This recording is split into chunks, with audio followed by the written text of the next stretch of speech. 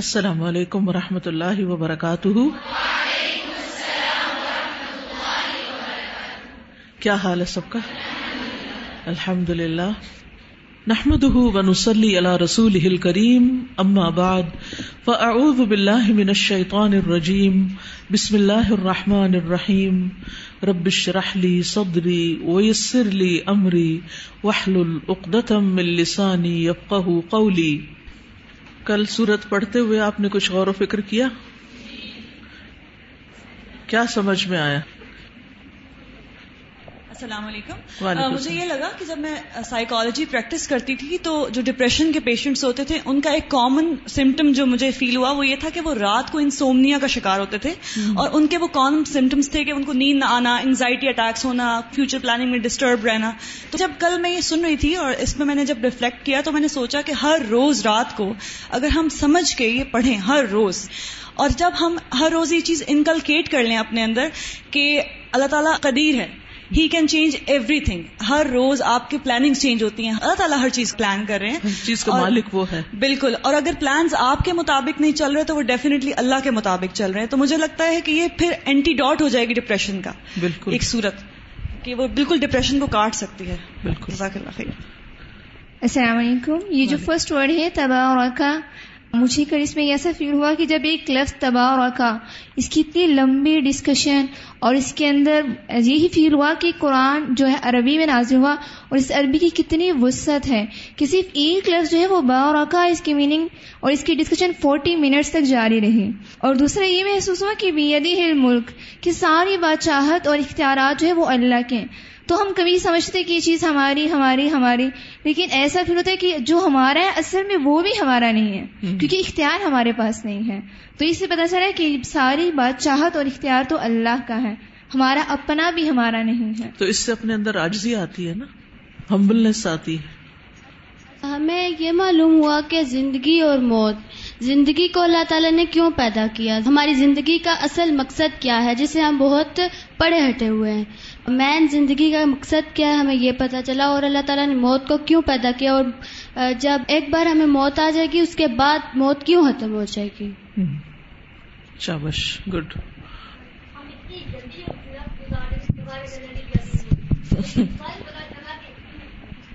کہ اللہ تبارک و تعالی، میں تو اس پہ غور کر رہی تھی کہ ہم کتنی دفعہ کہتے ہیں اللہ تبارک و تعالی، لیکن کبھی نہیں سوچا کہ ہم کہہ کیا رہے ہیں، تبارک کا مطلب کیا ہے. سر میں یہ سوچ رہی تھی جب میں پڑھ رہی تھی، مجھ سے رات کو ہی پڑھی نہیں جا رہی تھی، بہت نیند آ رہی تھی، تو مجھے اس کا نام یاد آ گیا، المجادلہ. تو مجھے فیل ہوا کہ میں اس سے جھگڑا کر کے پڑھوں گی انشاءاللہ آخرت میں بھی ہمارے لیے. نہیں، مجادلہ ہے، یہ قیامت کے دن جھگڑا کرے گی. ہم نے اس سے نہیں جھگڑا کرنا، یہ مجادلہ ہے. ایک مجادلہ ہوتا ہے جس سے جھگڑا کیا جاتا ہے، اور یہ مجادلہ ہے، یہ جھگڑا کرنے والی ہے. تو میں اپنے آپ سے جھگڑا کروں گی تاکہ یہ میرے لیے جھگڑا کرے. جزاک اللہ. السلام علیکم. استاذہ کل 2-3 نعمتیں ملی الحمدللہ. تو کل میں نے بجائے یہ کہنے کے کہ آج کتنا بابرکت دن ہے، میں نے گھر والوں کے سامنے کہا کہ آج اللہ تعالیٰ نے اس دن میں کتنی برکت رکھ دی ہے. تو وہ سارے گھر والے میری طرف دیکھ رہے، تو پھر میں نے ان کو بتایا کہ تبارک اور یہ برکت کی میننگ کیا ہے. ہم کس طرح لیتا ہے. ہاں، کس کس نے گھر جا کے کچھ شیئر کیا، یہ ایک دوسرے سے بات کی. یہ آپ کا روزانہ کا ہوم ورک ہے کہ جو پڑھیں گے انشاءاللہ ایک دوسرے کے ساتھ ڈسکس کریں گے، کیونکہ مذاکرہ علم کی زندگی ہے. مذاکرہ علم کی زندگی ہے. علم زندہ رہتا ہے اگر ہم اس کو دوسروں کے ساتھ شیئر کرتے رہیں، ڈسکس کرتے رہیں. اور علم بھی بھول جاتا ہے، ضائع ہو جاتا ہے جب انسان اس کو شیئر نہیں کرتا. علم دینے سے بڑھتا ہے، مال دینے سے گھٹتا ہے، لیکن علم دینے سے بڑھتا ہے.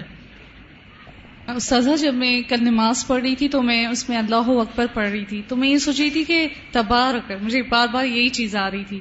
میں یہ سوچ رہی تھی کہ اللہ تعالیٰ کو جاننا کتنا ضروری ہے. ہم ایسے نماز پڑھتے ہیں وہ چیز نہیں آتی. بڑی اہم بات ہے. یعنی ہمارا عام طور پہ حال یہ ہے کہ ہم یہ تو جانتے ہیں کہ اللہ نے کیا کہا، لیکن خود اللہ کو نہیں جانتے. نتیجہ کیا ہوتا ہے کہ پھر ہم بوجھ سمجھ کے کام کرتے ہیں. جب ہمیں یہ پتا ہو کہ یہ حکم کس کی طرف سے آیا ہے تو اس سے ہمارے اندر یعنی خوشی کی کیفیت ہو اور ایک موٹیویشن ہو اور پھر اس سے محبت بھی ہو. جب اللہ تعالیٰ سے محبت ہوگی، جب اللہ تعالیٰ کی عظمت کا احساس دل میں ہوگا تو اللہ تعالیٰ کا حکم ماننے میں کچھ مشکل بھی نہیں ہوگی. یہ جن چیزوں کو، نماز کو، روزے کو اور صدقہ خیرات کو، جن چیزوں کو ہم مشکل سمجھتے ہیں، ان میں سے کوئی چیز مشکل نہیں رہے گی. پھر شوق بڑھ جائے گا، ہمت بڑھ جائے گی. صحابہ کرام کے اندر اتنی ہمت اور طاقت کیوں تھی؟ اسی وجہ سے تھی کہ وہ اللہ کو پہچانتے تھے. اور ہم اللہ تعالیٰ کو پہچانے بغیر ہی اللہ کے حکم مان رہے ہیں، بس صرف اس لیے کہ ماننے ہیں، یا کہہ دیا گیا کہ مان لو تو مان رہے ہیں. جیسے ہم وقت میں برکت کی کرتے ہیں کہ وقت میں برکت ہو، کام کمپلیٹ ہو جائیں سارے، تو اصل میں نحوست یا بے برکتی ہمارے اپنے اعمال کی وجہ سے ہوتی ہے. بالکل، یہ چیز ہم دیکھیں. کل انسان الزمناہ طائرہ فی عنقہ. جی السلام علیکم استاذہ. ویسے روزانہ رات کو بھی پڑھتی ہوں اور ماشاءاللہ یاد بھی الحمدللہ، لیکن کل تبارک الذی بیدہ الملک وہو علی کل شیء قدیر کے ایک ایک ورڈ پہ جب میں غور کری تھی، اور مجھے کل تھوڑی سی پریشانی تھی، اور میں نے جب دعا میں اس کو پڑھتی جا رہی ہوں اور دعا، اور استاذہ آپ یقین کریں مجھے اتنا سکون ملا. اور میں نے کہا پہلی دفعہ میں نے اس سورت کو اس طرح سے ایک ایک ورڈ صرف پہلی آیت پر ہی اتنا غور کیا. مطلب اٹ واز امیزنگ کہ وہ برکت اور وہ اللہ کی وہ جو ہوتے ہیں نا کہ بادشاہت، اس کو فیل کیا اندر تک. بہت مزہ آیا دعا مانگنے میں الحمدللہ. اب اس میں آپ دیکھیے کہ دوسری آیت جو ہے الذی خلق الموت، اس میں اللہ ہر چیز کا خالق ہے، لیکن موت کی تخلیق کا ذکر سب سے پہلے کیا گیا تاکہ انسان کی بے بسی کا پتہ چلے. یعنی آپ دیکھیے ایک طرف اللہ سبحانہ تعالیٰ کی بلندی، اس کی بادشاہت، اس کی قدرت کا پتہ چلتا ہے، اور دوسری طرف اپنی حیثیت کا پتہ چلتا ہے کہ ہم بہت ہی بے بس اور مجبور ہیں، اور سب سے زیادہ موت کے آگے بے بس ہیں. اور پھر موت جو ہے وہ خاتمے کا نام نہیں ہے، موت ایک اور زندگی کا نام ہے. یعنی موت کے بعد پھر زندگی ملے گی جو کبھی ختم نہیں ہوگی. یعنی ہم عدم میں تھے، پھر اس دنیا میں آئے، پھر ہم برزخ میں چلے جائیں گے، اور پھر حشر کے دن ہمیشہ ہمیشہ کے لیے اٹھ جائیں گے، جس کے بعد کوئی موت نہیں. یعنی وہاں پر جزا ہے اور بقا ہے. دو لفظ یاد رکھیے، آخرت میں جزا ہے اور بقا ہے، اور دنیا میں فنا ہے. یہاں عمل ہے اور وہاں جزا ہے. اور پھر زندگی کا مقصد بتا دیا گیا، لیبلوکم ایکم احسن عملا، کہ تمہیں آزما کے دیکھے کہ تم میں اچھے کام کون کرتا ہے بھلا.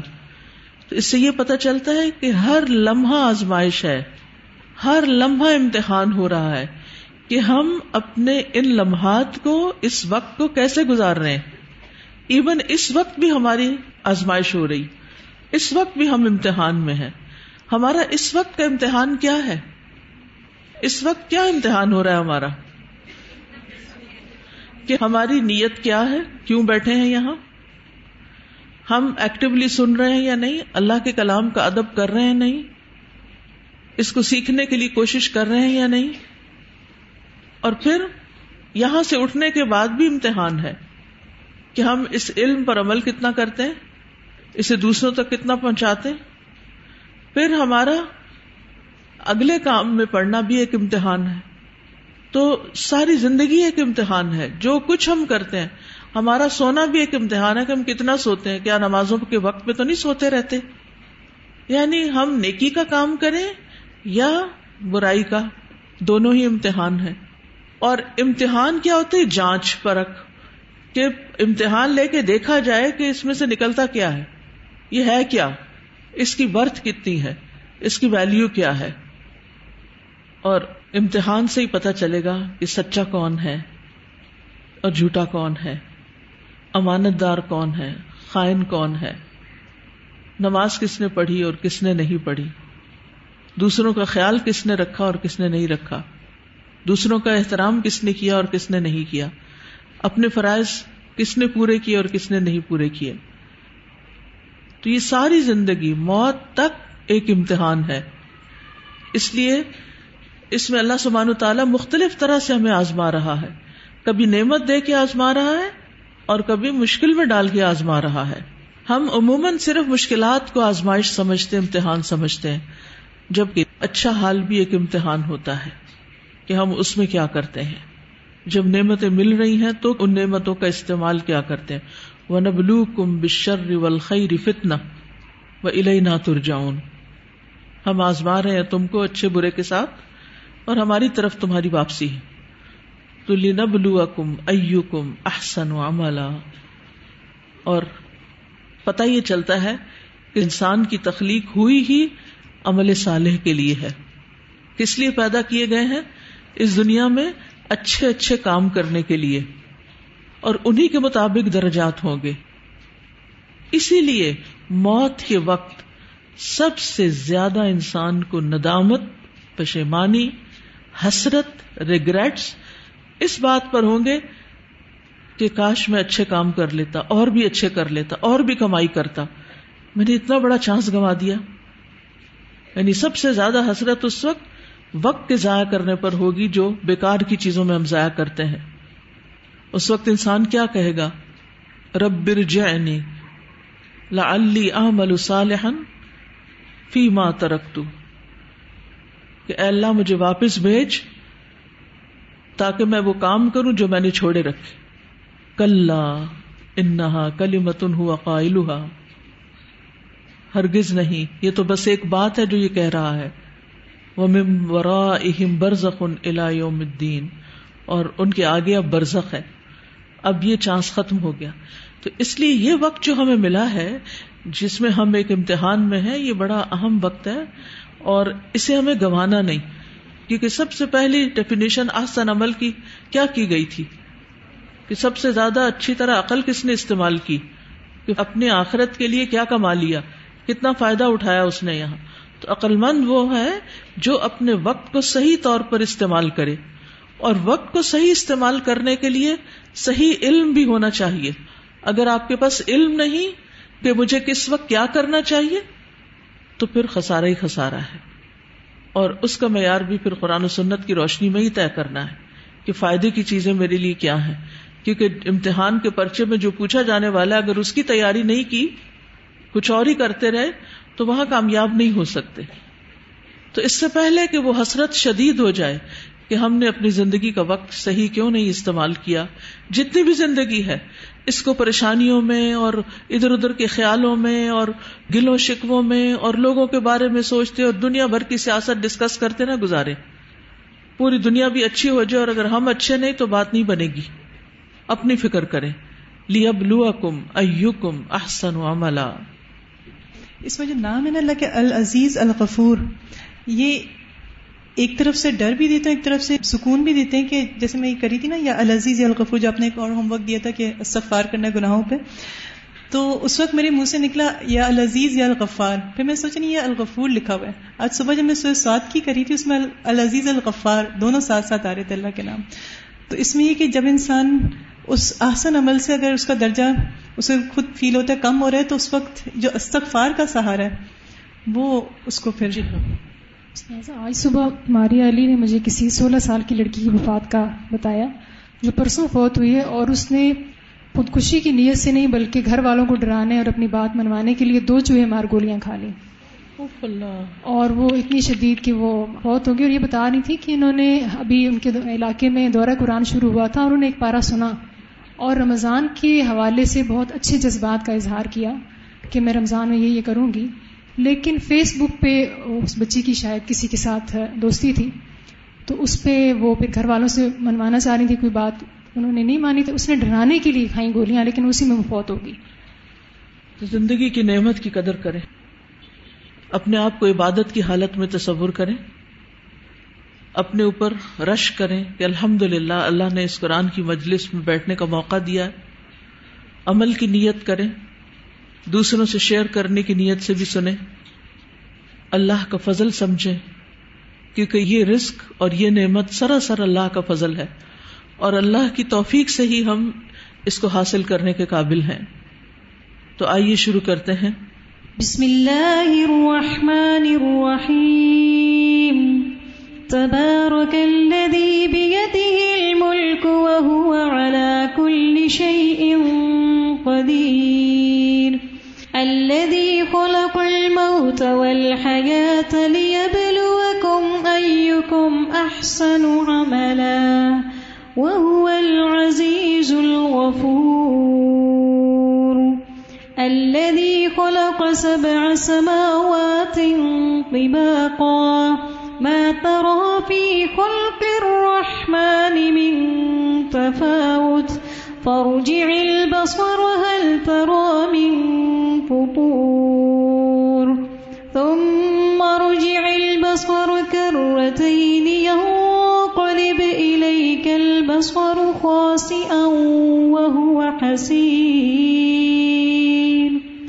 وَلَقَدْ زَيَّنَّا السَّمَاءَ الدُّنْيَا بِمَصَابِيحَ وَجَعَلْنَاهَا رُجُومًا لِلشَّيَاطِينِ وَأَعْتَدْنَا لَهُمْ عَذَابَ السَّعِيرِ وَلِلَّذِينَ كَفَرُوا بِرَبِّهِمْ عَذَابُ جَهَنَّمَ وَبِئْسَ الْمَصِيرُ إِذَا أُلْقُوا فِيهَا سَمِعُوا لَهَا شَهِيقًا وَهِيَ تَفُورُ الذی وہ جس نے خلق پیدا کیے 7 سماوات آسمان طباقا اوپر تلے ما نہیں ترا تم دیکھو گے فی خلق الرحمن رحمان کی تخلیق میں من تفاوت کوئی خلل نقص فرجع پھر لوٹاؤ البصر نگاہ کو حل کیا ترا تم دیکھتے ہو من فطور کوئی شگاف ثم پھر ارجع البصر لوٹاؤ نگاہ کو کرتینی بار بار ینقلب لوٹ آئے گی الیکا تیری طرف البصر نگاہ خاسئن ذلیل ہو کر وہوا اور وہ حسیر تھکی ہوئی ہوگی وَلَقَدْ اور البتہ تحقیق زینا مزین کیا ہم نے السماء آسمان کو الدنیا دنیا کے بمصابیح 7 چراغوں کے وجعلناہا اور بنایا ہم نے انہیں رجومن مارنے کی چیز للشیاطین شیطانوں کے لیے وَأَعْتَدْنَا اور تیار کر رکھا ہے ہم نے لہم ان کے لیے عذاب السعیر عذاب بھڑکتی آگ کا وَلِلَّذِينَ اور ان کے لیے جنہوں نے کفروا کفر کیا بربہم ساتھ اپنے رب کے عذاب ہے جہنم جہنم کا وبئس اور کتنا برا ہے المصیر ٹھکانہ اذا جب القوا وہ ڈالے جائیں گے فیہا اس میں سمعوا وہ سنیں گے لہا اس کا شہیقن چلانا دھاڑنا وہیا اور وہ تفور جوش کھا رہی ہوگی تکادو قریب ہے کہ تمیزو وہ پھٹ جائے من الغیظ غضب سے کلما جب بھی القیا ڈالی جائے گی فیہا اس میں فوجن کوئی جماعت سألہم پوچھیں گے ان سے خزنتہا نگران ان کے الم کیا نہیں یأتکم آیا تھا تمہارے پاس نذیر کوئی ڈرانے والا قالو وہ کہیں گے بلا کیوں نہیں قد تحقیق جاءنا آیا ہمارے پاس نذیر ڈرانے والا فکذبنا تو جھٹلا دیا ہم نے وقلنا اور کہا ہم نے ما نہیں نزل اللہ نازل کی اللہ نے من شیء کوئی چیز ان نہیں انتم تم الا مگر فی ضلال گمراہی میں کبیر بڑی وقالو اور وہ کہیں گے لو اگر کننا ہوتے ہم نسمع ہم سنتے او یا ناقلو ہم عقل سے کام لیتے ہم سمجھتے ما نہ کننا ہوتے ہم فی اصحابی ساتھیوں میں السعیر بھڑکتی آگ کے فاعترفوا تو وہ اعتراف کر لیں گے بذنبہم اپنے گناہ کا فسحقا تو دوری ہے لاصحاب السعیر ساتھیوں کے لیے بھڑکتی آگ کے. ان بے شک الذین وہ جو یخشون ڈرتے ہیں ربہم اپنے رب سے بالغیب غائبانہ لہم ان کے لیے ہے مغفرۃ بخشش و اجر اور اجر کبیر بہت بڑا و اسروا اور چھپاؤ قولکم بات اپنی او یا اجہروا بہ ظاہر کرو اسے انہ بے شک وہ علیم خوب جاننے والا ہے بذات الصدور سینوں والے یعنی بھید. یہ تھا لفظی ترجمہ. تو آئیے دیکھتے ہیں اس کی تفسیر کو.